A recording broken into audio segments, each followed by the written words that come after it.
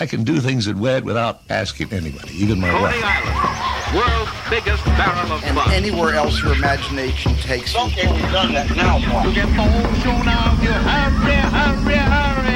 Anything's possible at Disneyland.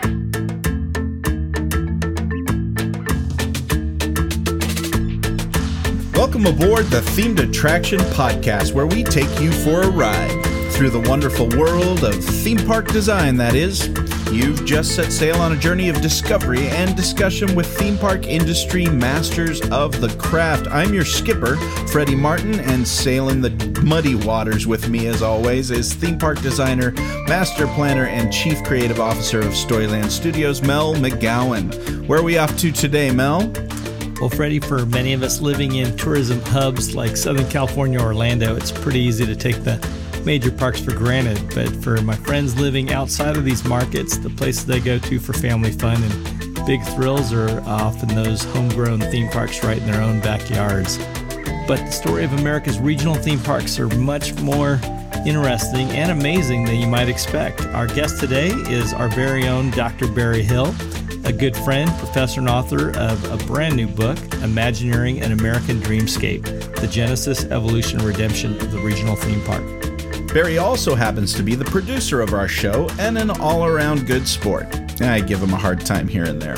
Alrighty, folks, keep your hands, arms, feet, and legs inside the boat, because this episode is about to leave the dock. Hit it, Sam.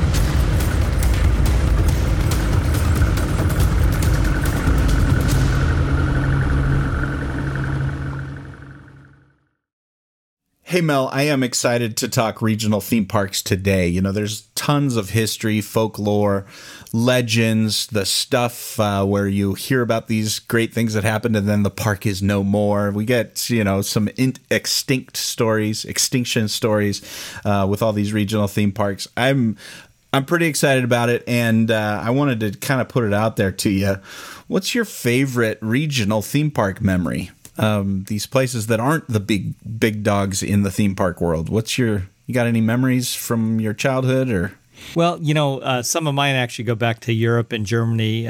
You know, I went to Europa Park right after they opened and Phantasialand. But, you know, one of my special memories here in the States, if you will, we lived at Fort McPherson for a little while in Atlanta, Georgia. And one of the few family trips where my mom, my dad, my brothers, and I all got to hang out together, particularly non-Disney, was Six Flags Over Georgia. And I think it was early enough days before kind of the takeover of the iron rides, where there was enough of that original kind of special sense of regional place and culture and vibe, and a lot of kind of low-tech, high-touch kind of attractions. But yeah, that trip is definitely burned into my memory, and you know, I try to relive that even today, taking my kids on our annual Father's Day trips to our local Six Flags here, and you know, get those adrenaline rushes with them. Well, that's funny. I love a particular park that's on the I-5 headed up to Portland. Near Salem is Enchanted Forest. They're kind of similar too in that it's funny, these people who decide to build a theme park, they just get it in their mind that they can do it themselves. And I think it's the Turner family owns the Enchanted Forest Park, and they built everything out of cement. They built their Alice in Wonderland out of cement. They built their castle out of cement, and actually it amounts to just a really fun place. And I think it just comes from the same spirit of a daddy wanting to build something for his kids to enjoy. Well, I'm actually going to be in that area next week, so I might have to sneak in and sneak over the fence. If they are open, you need to stop by. You know, they do close down for the colder months, so it is Oregon after all. Well, I've been known to sneak into a few closed theme parks in my time. No, I'm not trying to give you any ideas. So don't sneak onto a place illegally, folks. Listeners, this is for you. Well, anyway, as you're interacting with clients, and today we're going to be talking about a lot of the great mavericks who built theme parks after they saw what Disney did. They went ahead and tried to build their own and succeeded in many cases. So, Mel, as you're interacting with clients and you're finding these same sort of visionaries, dreamers. Sometimes they're out of the box thinkers who want to bring a theme park dream to life. What is one thing that you find that they have in common with those original theme park designers? Well, I think you nailed it in referring to them as visionaries. Folks that just have a sense of possibility of what their world, at least in their backyard, could and should be. And I mean, because there's just a lot easier and more standardized ways of making money, and quite often the real motivation of both some of these early entrepreneurs that developed these original parks, as well as ones we're working with today. As opposed to kind of a lot of the overseas developers that want to tap into global IPs and Hollywood studios, and they really want to, kind of really just develop a bunch of homes or, more standardized urban developments using the theme park as kind of the carrot.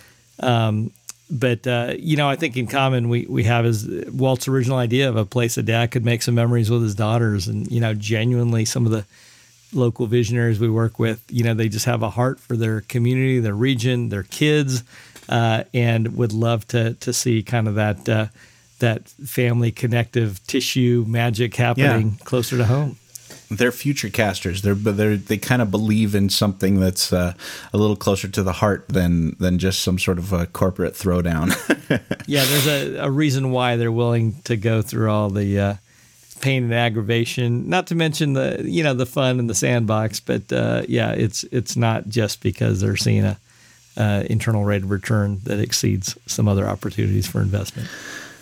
That's great. Well, our guest today is a professor of audio engineering. He's an instructional designer and author, and he's actually a big student of theme park design and history. So Barry Hill is one of those unique individuals who, I think he successfully balances work, home, and roller coasters, as you should. There's the three top things in life Barry holds on to. He's also the designer and producer of this little podcast, and he happens to be the butt of all my jungle jokes hidden after the credits of every single episode. So it's finally time for the Themed Attraction podcast interview with the one and only Dr. Barry Hill. Barry, welcome to the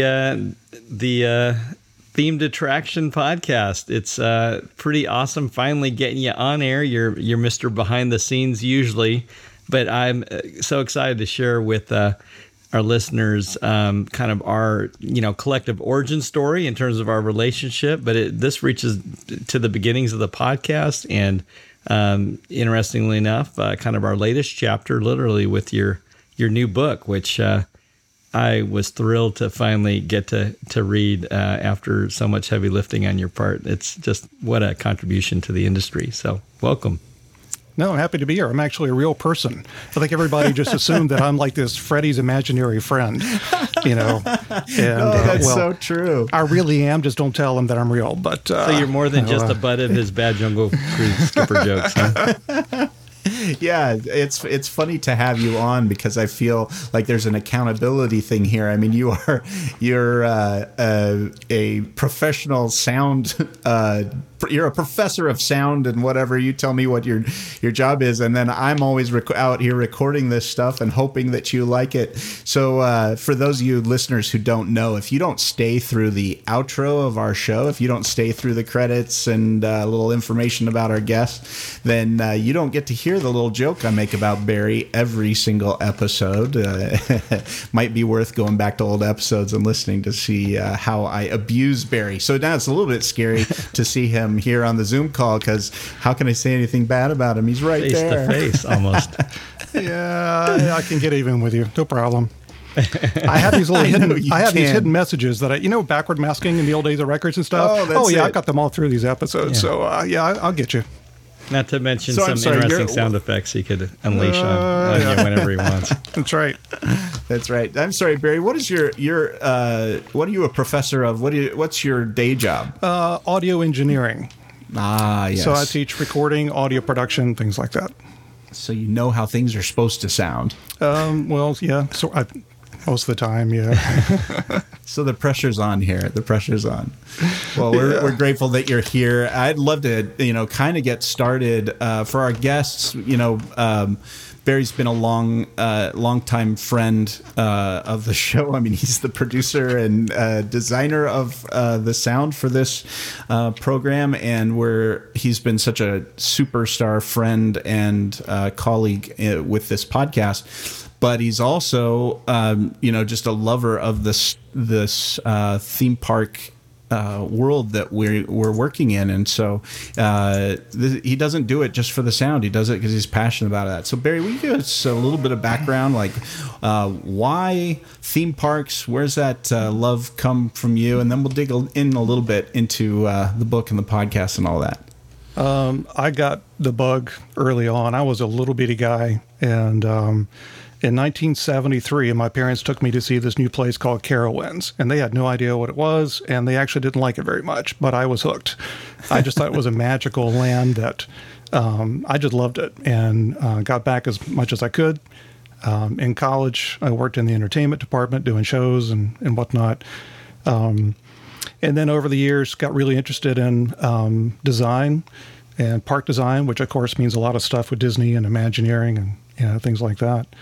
And of course, my son and I are big, huge roller coaster fans, right? So we do summer trips and go around and hit the rides and whatnot. So yeah, it got started a long time ago. Yeah, that's great. That reminds me of where we first met. I think years ago we had done I'd been interviewed by some mutual friends, Doug Barnes and Brent, over at the Season Pass podcast. And yeah, I know Brent was kind of, I think he grew up in like either Chicago or St. Louis, but he had those early memories of like Six Flags over Mid-America in the 70s. I had a similar thing. I had a quick layover basically when my dad was stationed at Fort McPherson, and I had a chance to do kind of actually one of the only family theme park trips I ever did.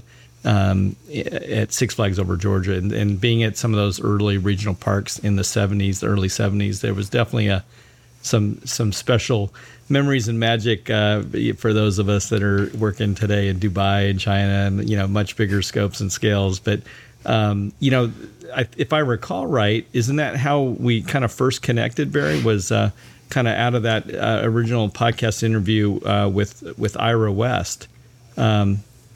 And just some of the nuggets that he was dropping on us. Oh yeah, during that great interview. Exactly. Well, you and I had met at a TEA event at Carnegie Mellon, and then a couple years later, listening to the Season Pass and its interview, and you're on. It's like, wait a minute, I know that guy, and Ira West is there, and it just really struck me what a wealth of information.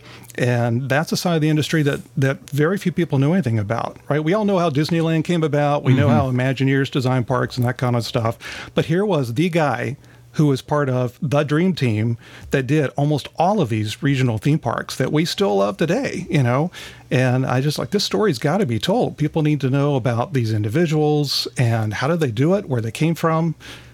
So yeah, that's really what just kind of struck a chord with me. It's like, yeah, we've got to do this. Yeah, honestly, for the listeners, if that is a primer, that was one of the episodes I listened to the most. Go back to the Season Pass podcast and listen to the Ira West episode. It really does bring you back, help set up sort of a love for and the history of these parks. And we were so blessed to be able to capture Ira because he died a short while later. And, what I think I'm thankful of is to go beyond kind of the somewhat, temporary nature almost of a podcast to be able to get some of his kind of collective knowledge over the decades translated into your book, and to just have some of that knowledge be able to pass on some of the stuff that he was able to share with me over kind of our collaborations. Absolutely. Well, Barry, talk to us a little bit about the book. So we're going to set this up a little bit. Tell us about what the book is, and then give us a little bit of history and why you thought the world was missing this book. I'd love to kind of, set up why your library is incomplete without this book. Well, I mean, there was nothing out there that you could go to that told the story of the regional theme park, right? I mean, little nuggets here and there, but, everything leading up to Disneyland, we know about that. But a few people have heard of C.V. Wood, which we can get to shortly, which kind of triggered all this stuff. But no one really knew where these parks come from, And so the book overall, the idea is to tell the story of again, where these parks came from. What were the influences that led up to what made a regional theme park, or the stories behind some of the individuals that decide, I think I'd like to build a Disneyland in Houston or Nashville or Charlotte. And those are really colorful people, right? I mean, great personalities. And so telling their story and how the parks got built and some of the trials along the way, and then how they changed over the years, right? All these parks are very different. 40 years is what we're talking about now, between 40 and 50 years. And that's a lot of change for a lot of reasons. A big part of that is just changes of ownership and whatnot. And so if you grew up with a park the way it was built, in many ways it's kind of sad because, a lot of that original stuff is gone. It's just not the same. And yet we're now beginning to see a revival of, hey, wait a minute, maybe we've done too much with a bunch of rides and stuff. Let's go back and remember, wait a minute, there's a reason why this park meant something to the locals, right? It had a regional purpose. It had a heritage. It had a history there. Yeah. And so you're seeing companies that are going back and trying to bring the love back, bring the story back, the heritage of where it came from. So that's really reassuring. It's exciting. What I loved about your book, I mean, there's so many not textbooks, but there are textbooks, but also coffee table books on, the history and just photo documentation of Disneyland. But, you have such a great historical continuing perspective that, Disneyland is almost the bridge between the past and the future in terms of, you go into the history, the formation of the concept of the theme park that led to Disneyland. But I think so many people have also lost sight of the influence of Disneyland, not just with other Disney parks or even, Universal's world-class, globally recognized parks and brands, but again, that there is a very direct lineage from Disneyland, the origin of the species, if you will, to these regional parks. But but kind of rewinding before we get to even the regional parks, I was curious your thought on some of the single biggest, because I love the fact that you dug into the precedents prior to Disneyland, from Coney Island to Luna Park to Tivoli Gardens, because I think there was almost a corporate line for a couple of years that Walt hated Coney Island, so he had to have this allergic reaction against it. Well, you've got, rightly so, we say that Disneyland was something that revolutionized the concept of outdoor amusements, and it did. But it comes from a long evolutionary series of experiences. And you can go back to the old pleasure gardens of Europe, but I start really with the World Expos, the World's Fairs of the late 1800s, early 1900s, because those were the first times where you start seeing a built-for-purpose space that revolves around a central theme. Mm-hmm. It might be energy or the future or something like that. You've got symbolic architecture, thematic attractions, immersive attractions, actually, mixed in with some amusements. People are having fun. They're learning stuff along the way. It's a gated attraction. And everything's very purposefully designed and built. And that really set a huge groundwork for the Coney parks. And Walt wasn't a huge fan of Coney. And there's a lot about Coney, depending on what, when you went. That's good and bad. But the three big, parks at Coney took that same concept a little bit further and aimed more toward the amusement side of things. I mean, the World's Fairs were interesting, largely educational, and of course they went away after a year or two. And people said, well, we want to keep riding stuff. And so Coney literally took some of the attractions from those World's Fairs. Yeah. They transplanted them to these parks, and so it became a more structured amusement area that kind of proved the concept. And then you've got several years after that when, Walt's got all kinds of different influences, right? Well, the one that blew me away was the direct linkage with Luna Park. Really starting off with a ride at the Buffalo World's Fair, that trip to the moon, and then building, really, to me, the first theme park, having Luna Park be based on this idea of this moon cityscape that you would actually enter after essentially doing a predecessor of Star Tours, if you will, kind of a motion simulator, and then emerge into moon maidens dancing and pulling cheese off the walls, giving people a taste of moon cheese, and and then stepping out into this Arabian Nights fantasy moonscape.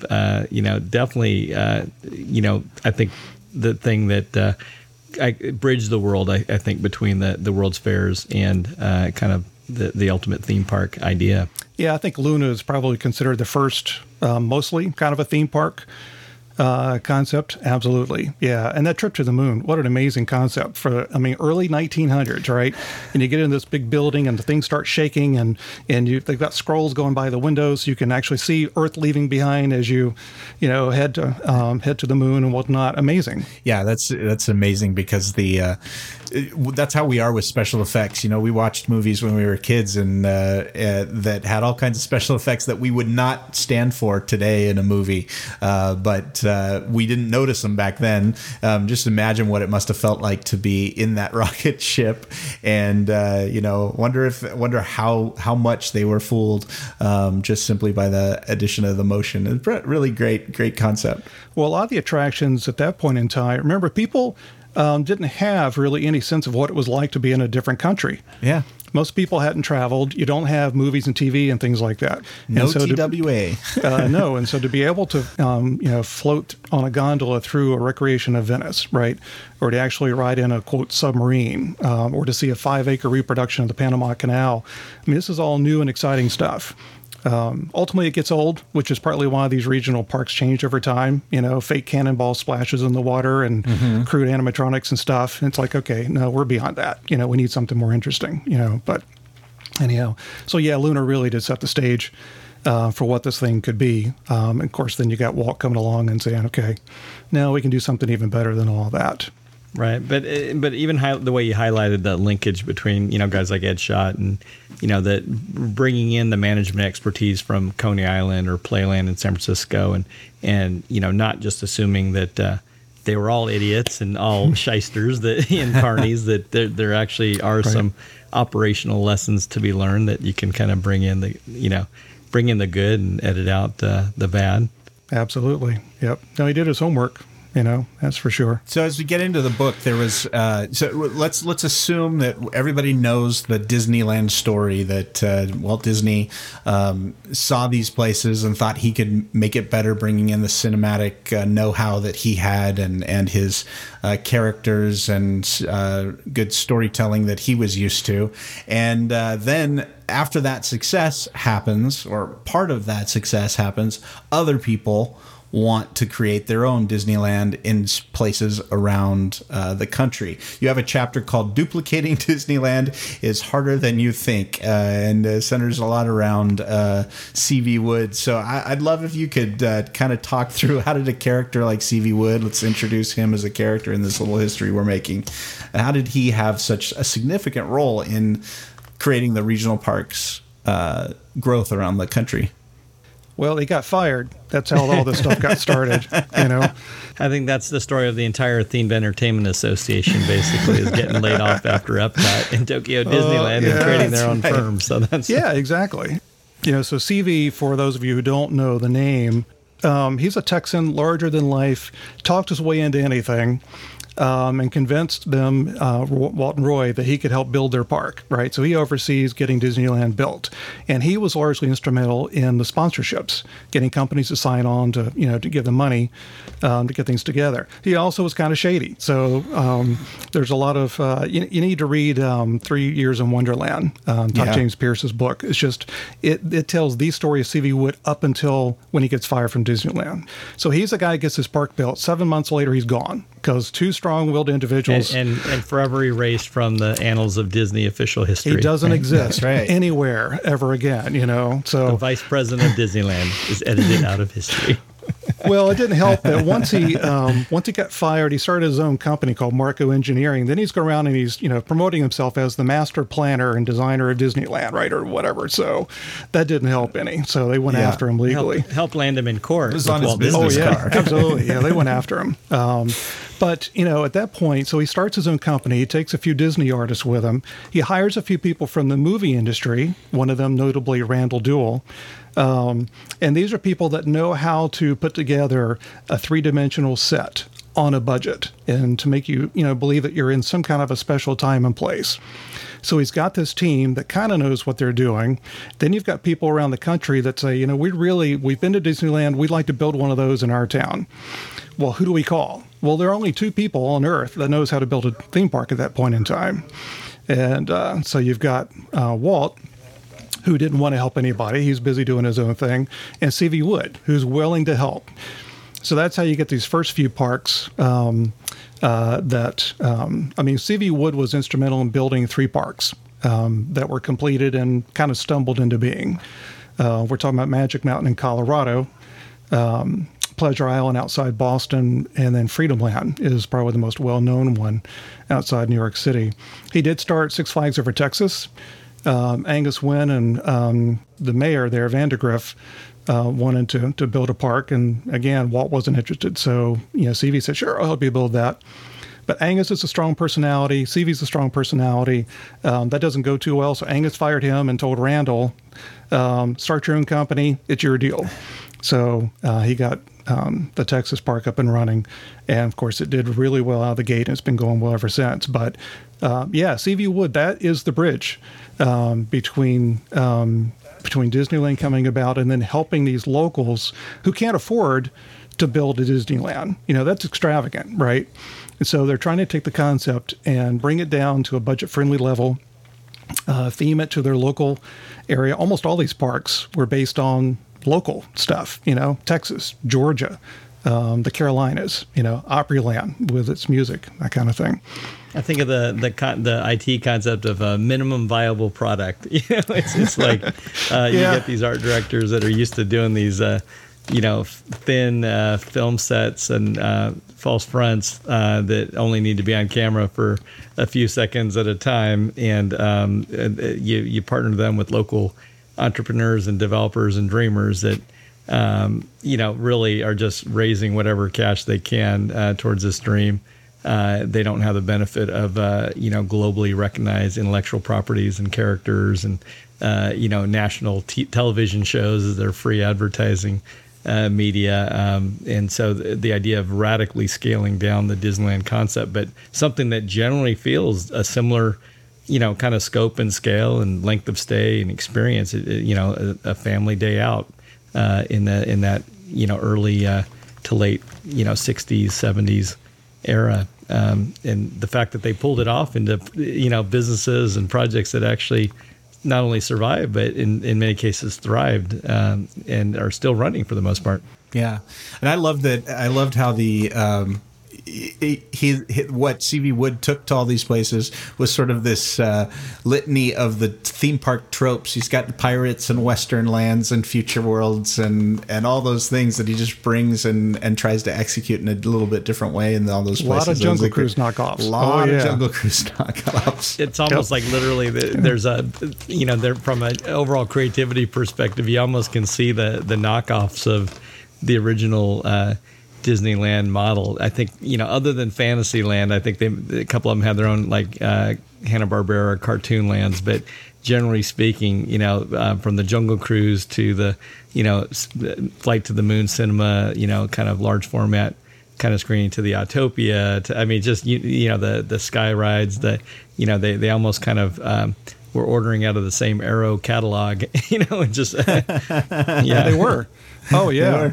And Disneyland Light worked locally because none of these people had ever been to Disneyland. Right. So, a lightly themed knockoff was brand new to them. It was just, this was huge stuff. With lush landscaping, evocative architecture, clean pathways, that family-friendly environment, vibrant, entertainment. It was a good combination.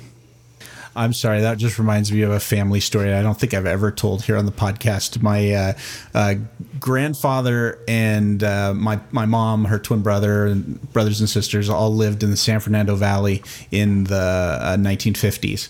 And when Disneyland came out, the kids were like, "Dad, can we go to Disneyland? Let's go to Disneyland." And my grandpa refused for several years.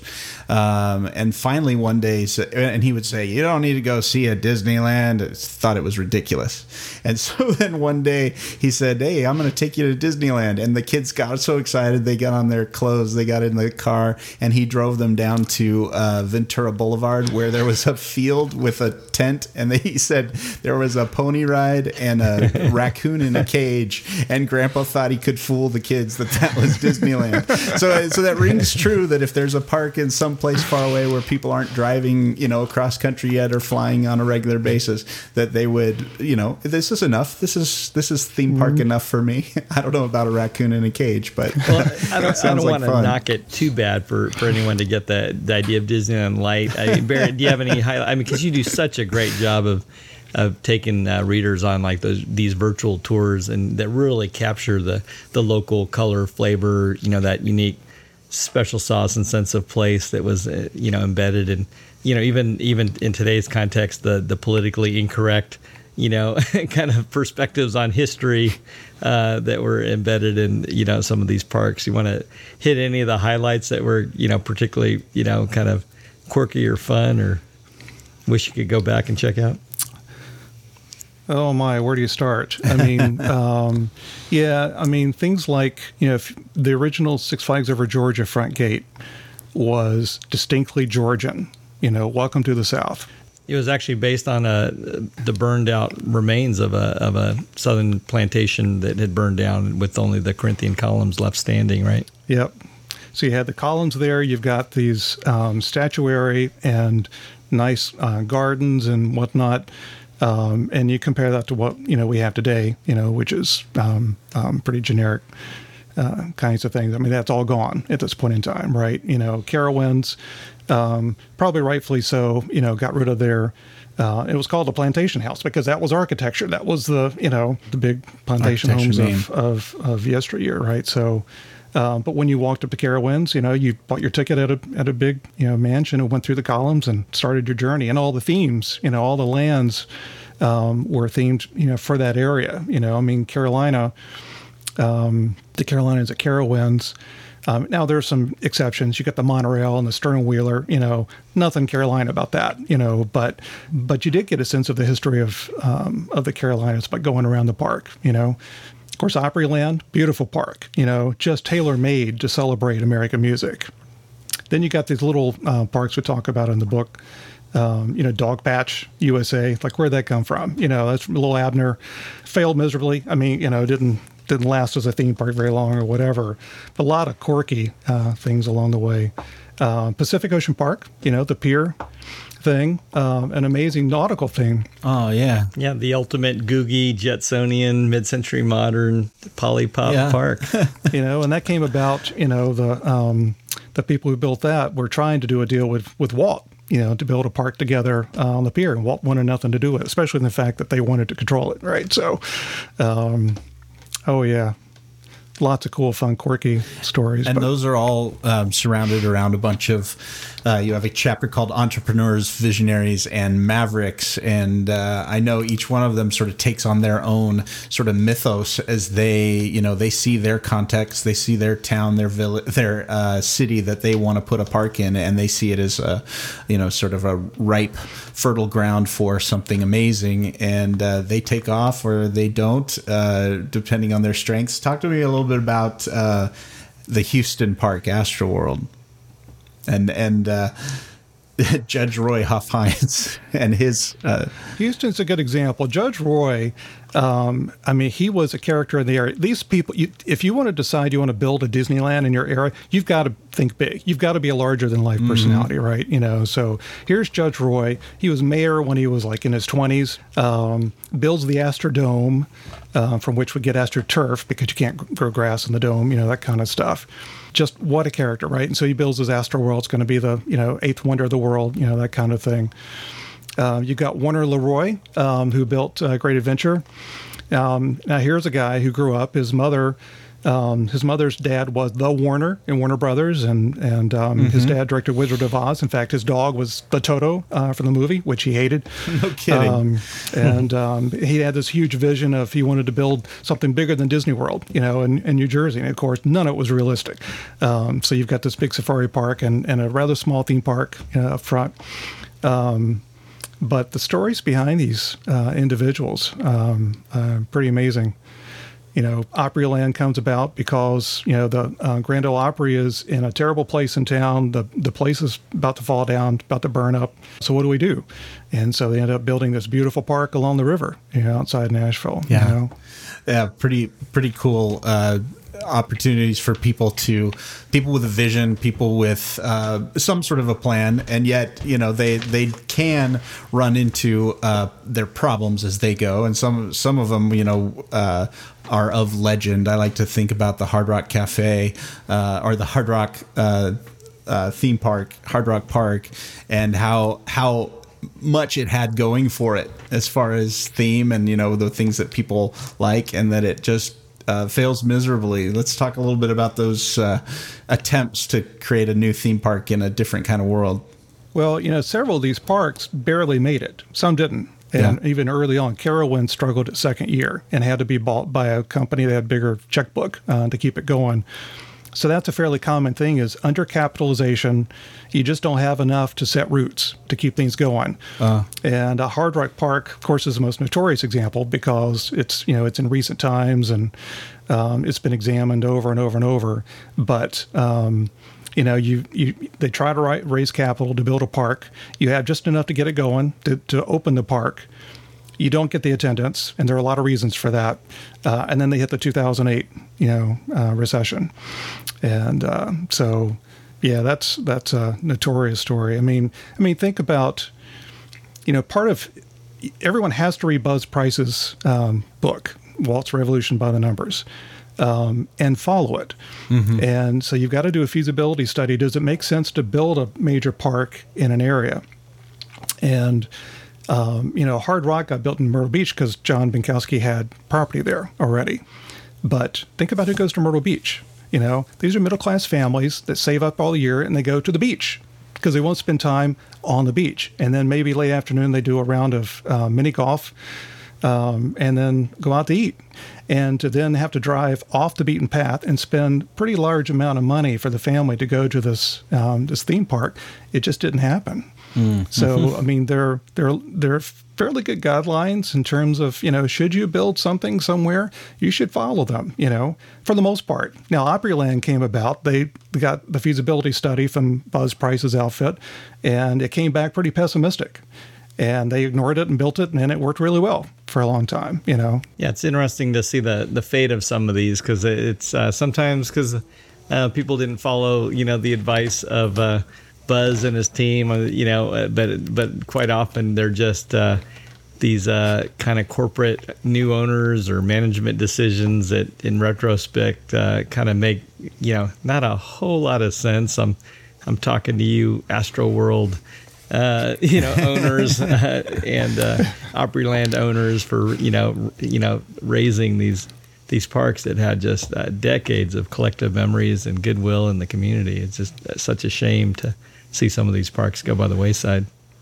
It's heartbreaking. I mean, with Opryland, what really hurt is that after the fact, you've got people from the company that looked back and said, yeah, that was probably a bad idea, So now it's a parking lot. Mm-hmm. No one's ever going to build a park like that again.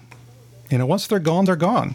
Yeah, the bizarre thing is to have one of the world's largest non-gaming convention center hotel complexes and a outlet mall and this whole city-scale complex called Opryland, but then to have the actual Opryland park not there. It's kind of like, taking the Disneyland out of Disneyland Resort and, it kind of really stripped it of its soul.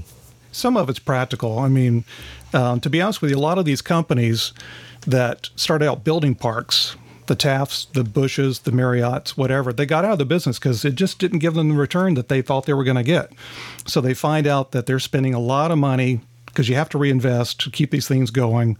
It costs a lot to run these parks. They're not making a lot. And as the companies, larger corporations started buying the parks and the chains, the park division is like a footnote on the balance sheet, right? It's just not even worth their trouble. And so in many cases, it was worth more as a real estate deal, right? So that's Astroworld, so they thought. Freedom Land in New York, worth more for housing, than it would ever be for a park of any kind, especially one that wasn't doing well. We almost lost Magic Mountain, California, because Six Flags put it up for sale for a while. How do you tell a story when people listen with more than their ears? Stories change lives. They make us remember, but only when they are felt and not just heard. Storyland Studios builds the impossible. We turn big ideas into reality. We tell stories in 3 dimensions to stir the senses so you can walk into places you've only seen in your dreams, in real life and real time. Storyland's artists, architects, and artisans take stories out of the imagination and build tangible dreams that leave lasting impressions and memories that endure for years. What's your story? Storyland Studios is themed entertainment, destination, design, production, and fabrication. Connect with the team at Storyland Studios to get started building your impossible dream today. Visit StorylandStudios.com or call now. 800-218-1932. That's 800-218-1932. Storyland Studios, your big idea's best ally.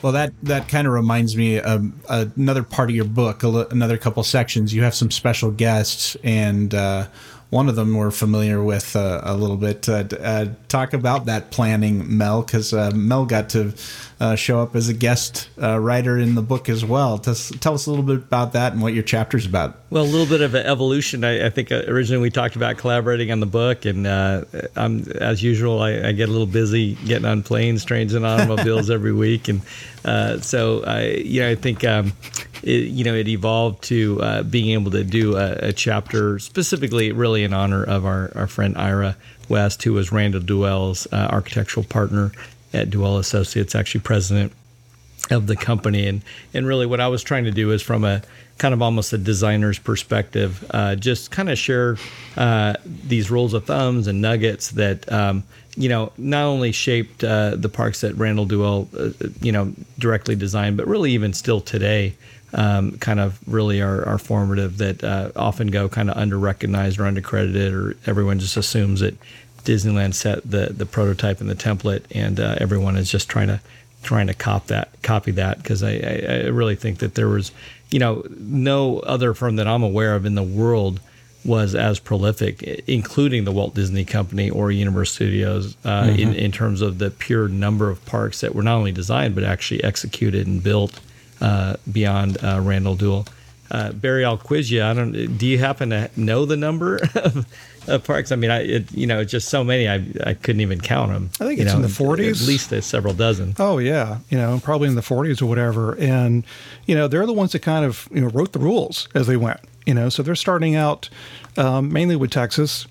And you can see the parks improve, as they got better at it, and they figured out how to do things. And that's what Ira talked about on that season pass interview so well, learning some of these fundamentals of how do you build a queue, how do you build a bathroom, how do you, do the layout, the whole loop concept.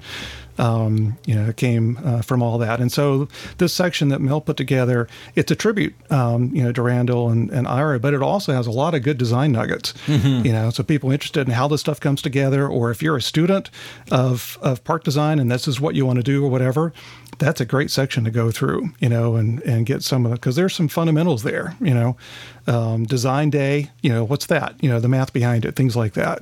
It's so fascinating, because one of our clients is the Cedar Fair organization, which has acquired actually quite a few of these original parks. I would actually argue that they've acquired some of the better examples of the parks, whether it's Kings Island, Kings Dominion, Carowinds, and so on and so forth. So as we're actually remaster planning, in particular one of the parks, to be able to know the legacy and the history of a park like Great America, which in a lot of ways was kind of one of Duell's later parks where they really had kind of honed their model of the Duell Loop, and we're almost handling that like we're kind of restoring a work of art in a way. It kind of pains me to almost mess with kind of and it was interesting because as we were working with their executives, we kept going back to some of the original artwork and the original things that basically had been lost over time because every maintenance guy over the years decided, when it was time to repaint a building, to get creative and just,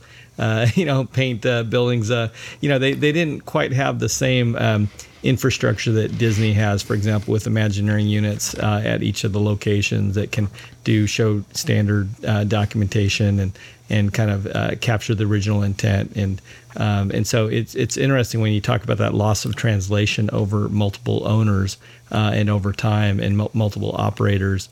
You want to talk about that a little bit, Barry, in terms of that lost in translation kind of approach where some of these parks have devolved so much that I think the average consumer almost doesn't even think of them in the same category as Disneyland or a theme park, really. They're almost, they're amusement parks. Yeah, we'll pick on Six Flags. Six Flags, I mean, you could just drop yourself in any Six Flags in the country and you wouldn't know which one you're in for the most part, right? Because most of that original stuff is gone.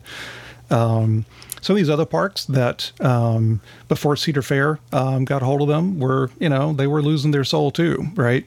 And some of that, Anthony Esparza reminded me nicely because I'm pretty hard on Paramount and some of these other companies in the book in terms of what they did to some of these parks, especially my park, Carowinds. It's like, man, they tore the guts out of it. But he said, hey, you have to remember, we spent a lot of money on those parks and put in some really nice thematic things that kept the parks going. And he's absolutely right. It was different, but they did invest in the parks, and it's still in business because of them, and we're grateful for that. Well, that's actually an interesting model, Barry, historically, because you're right, there was an era where, Time Warner, Paramount, really was trying to follow the footsteps of Disney and now Comcast with Universal of trying to pair kind of the media and IP owners with the parks almost as a distribution network and, get that synergy. But it's interesting because they almost kind of pulled out of it at a certain point. What's your take on the legacy of that? The why overall, was that a good thing? Because, again, friends and talented people like Anthony, and Paramount, they put a lot of investment in rides like, Star Trek, the Borg Coaster, and, the Survivor ride and Tomb Raider rides, introducing these intellectual properties that in some cases were kind of a awkward fit into the original soil-specific historical themes of these parks, but certainly are marketable, relevant properties that a lot of people would actually drive attendance and see value in. Well, and that's the key, right? You've got to put something in there that will bring people in. And times change, things that people are interested in will change. Movies and media IP are a huge attraction, And so it just made a lot of sense for Paramount, who was a media company, to go in and put their overlay, with that. And people are probably not going to flock to Carowinds to watch the latest, History of the Carolinas theater show, but they'll come see a cool Star Trek thing. So that makes sense. This stuff's inevitable, all these changes. But it can be done. So Rob Decker, who wrote the foreword for the book, he's perfect for that because it was really him and Matt we met at Cedar Fair that kind of put the brakes on and said, wait a minute, we've been building all these ride parks and for so long, I think we need to remember the heritage of these places. And so we're seeing this resurgence of bringing back the love and story and theme. I mean, look what they've done at Knott's Berry Farm, to restore some of the historic bones from that park, and right. Carowinds is becoming more of a Southern Carolinas park now, with regions that are themed to the Carolinas, right? Yeah, I remember sitting down for lunch with Matt and, he's like, Mel, you got to just understand the cards that I've been dealt, basically in his mind, they were these traditional rural parks. And I actually was trying to bring a little bit of the historical perspective to them and say, just take a look at what these parks used to be. They actually had some good bones and some, regional, kind of just unique themes. And, I actually talked about the example of the missions at Knott's Berry Farm. That one of the reasons that's it's a weird local nuance, because every kid in California, in whatever grade school, they have to build a mission. So when they get there, they're amazed at something that's done at a higher level, and they'll follow the entire trail of missions. And and all those missions had been boarded up and put upstairs and were rotting away. And it's just those little local touches and flavors that really have a power to connect with people and make that place something that just burns a hole in their brain and in their heart through the memories. Yeah, it's funny. One of the questions I was going to ask, just to kind of close this out, was thinking, what if you wrote this book about the history of these places, Barry? But what does it matter?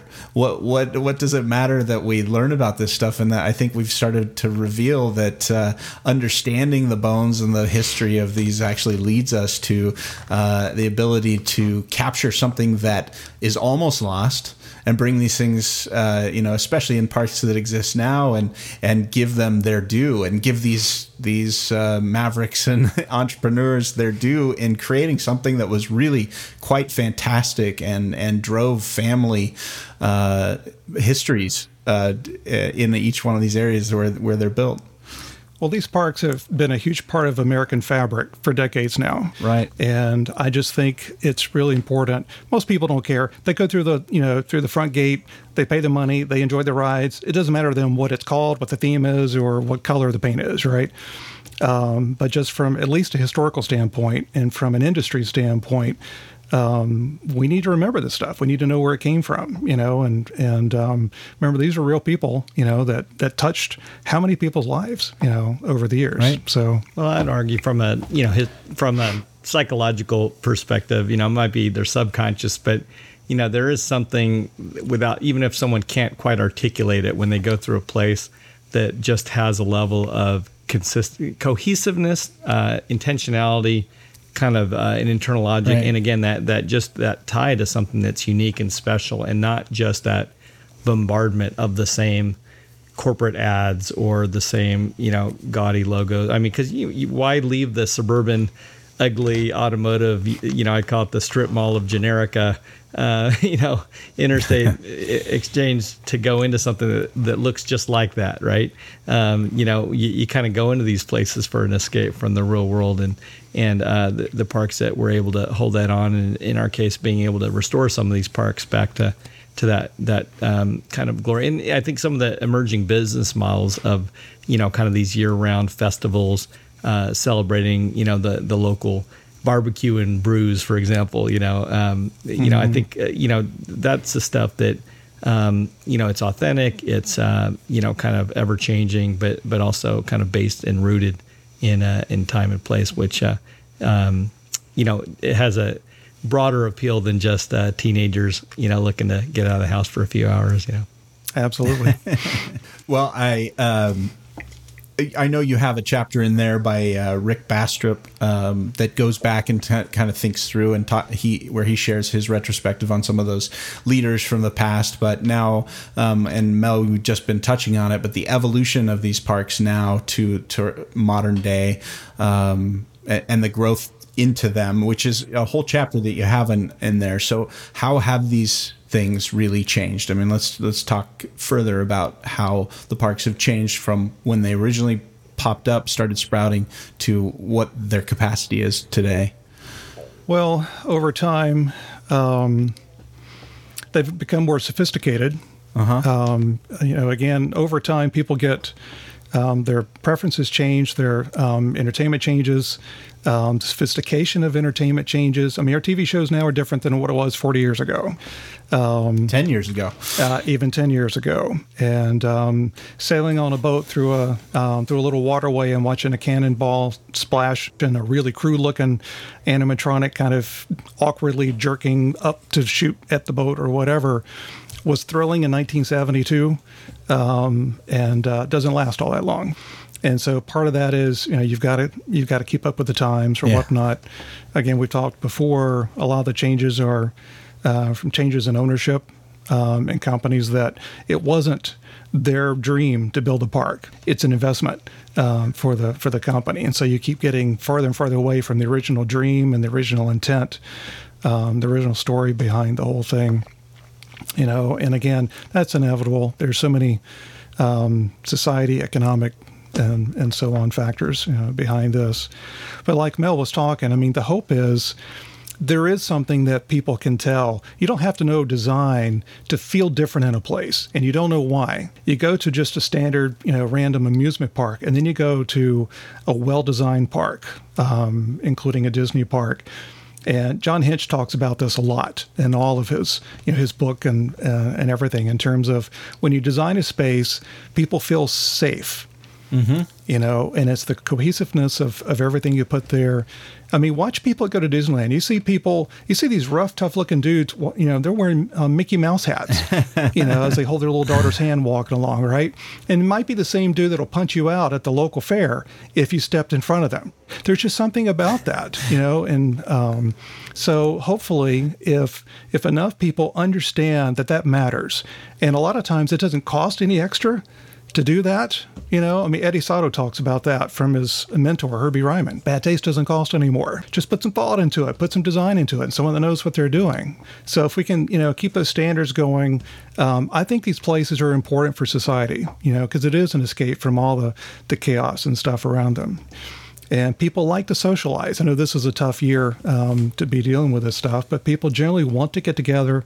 They want to socialize. They want to interact with people and experiences and things like that.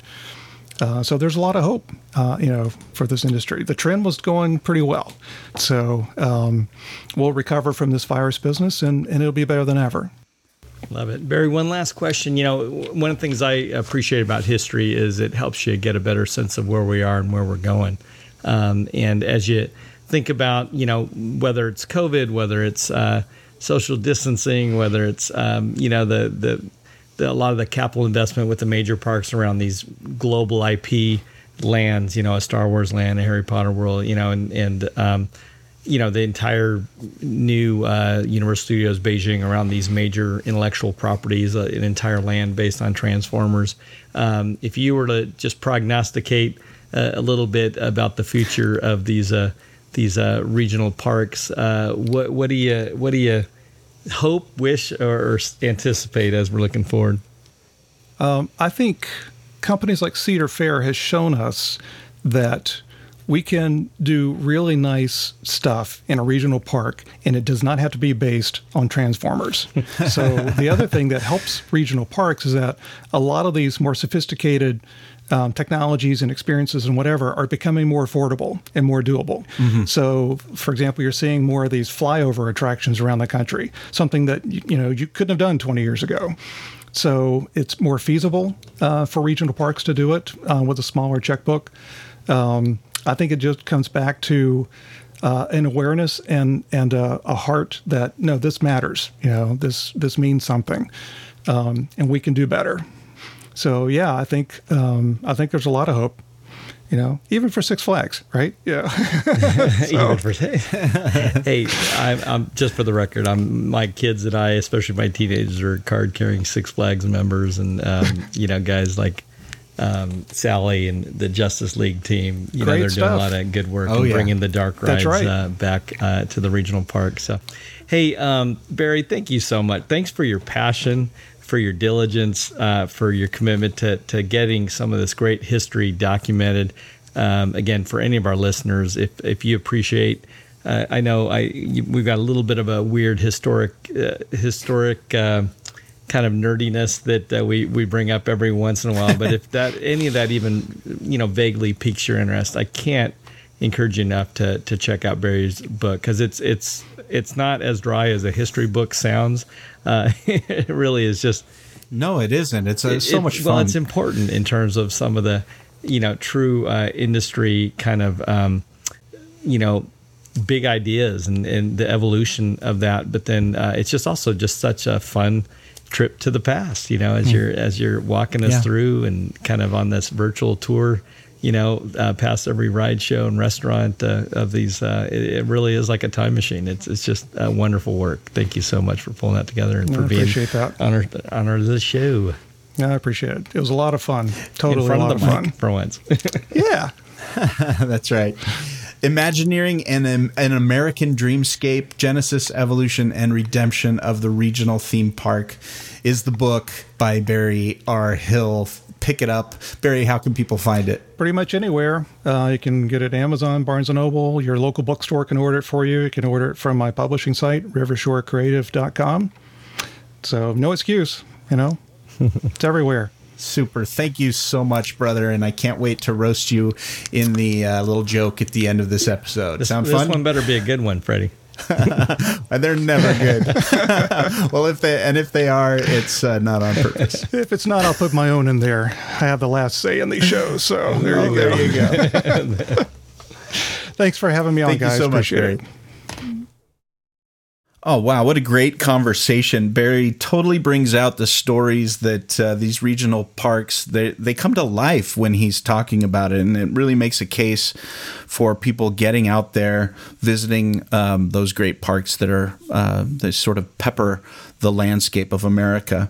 So, Mel, I'm curious what you think, like, after reading the book, after helping write the book, and thinking through themed entertainment industry, what can we glean from those stories of these parks in the past? What's something we can learn from this history? It's interesting. I think today, both within the themed attraction design profession, we have such a strong almost dichotomy between, the Disney Universal level parks and these regional parks. But to me, as we've been tasked and contracted to go back and revitalize and renew and remaster plan some of these original regional parks, we've dug in and we've drawn out of the history some of the quality Disney alumni designers, some of the same folks that worked on Disneyland.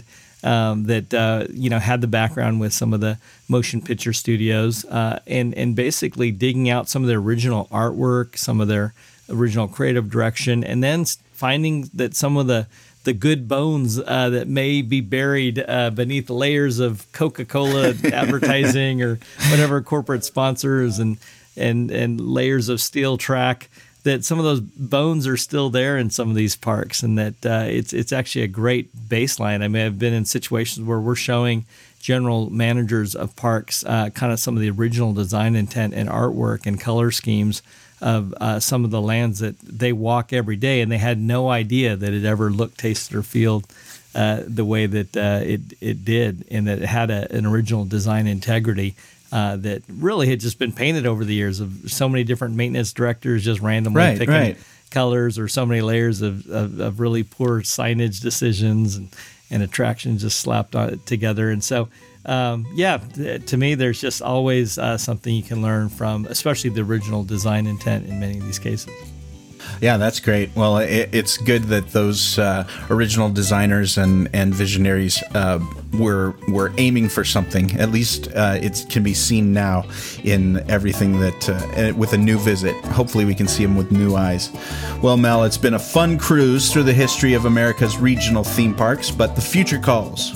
Why don't we get this puddle paddler back to the dock? Are you ready to go? Let's roll. All right. Until next time. Thanks, Mel.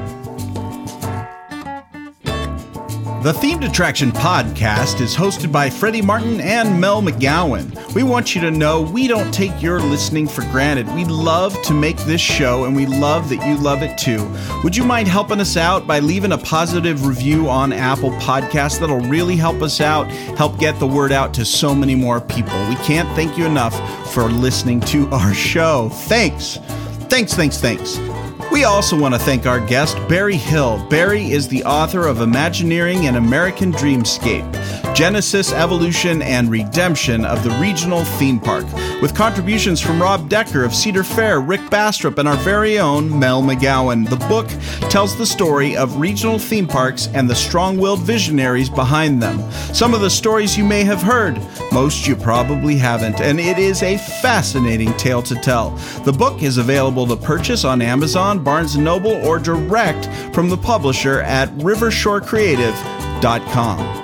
Get access to more stories and interviews at themedattraction.com. Start your own profile, discuss the latest creative advancements, and interact with your fellow theme park designers around the world.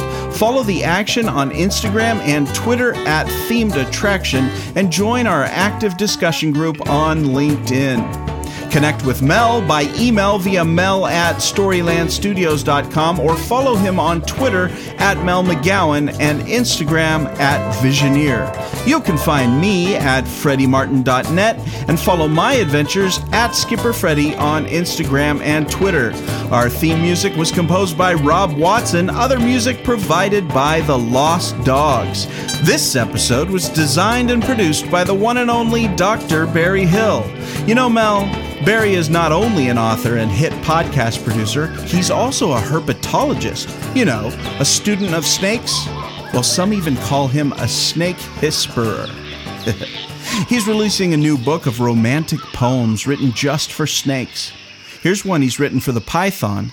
It goes like this. Burmese python sitting in a tree. Hissing. First comes love, then comes asphyxiation. For a snake poem, it's kind of short. Thanks for listening, folks.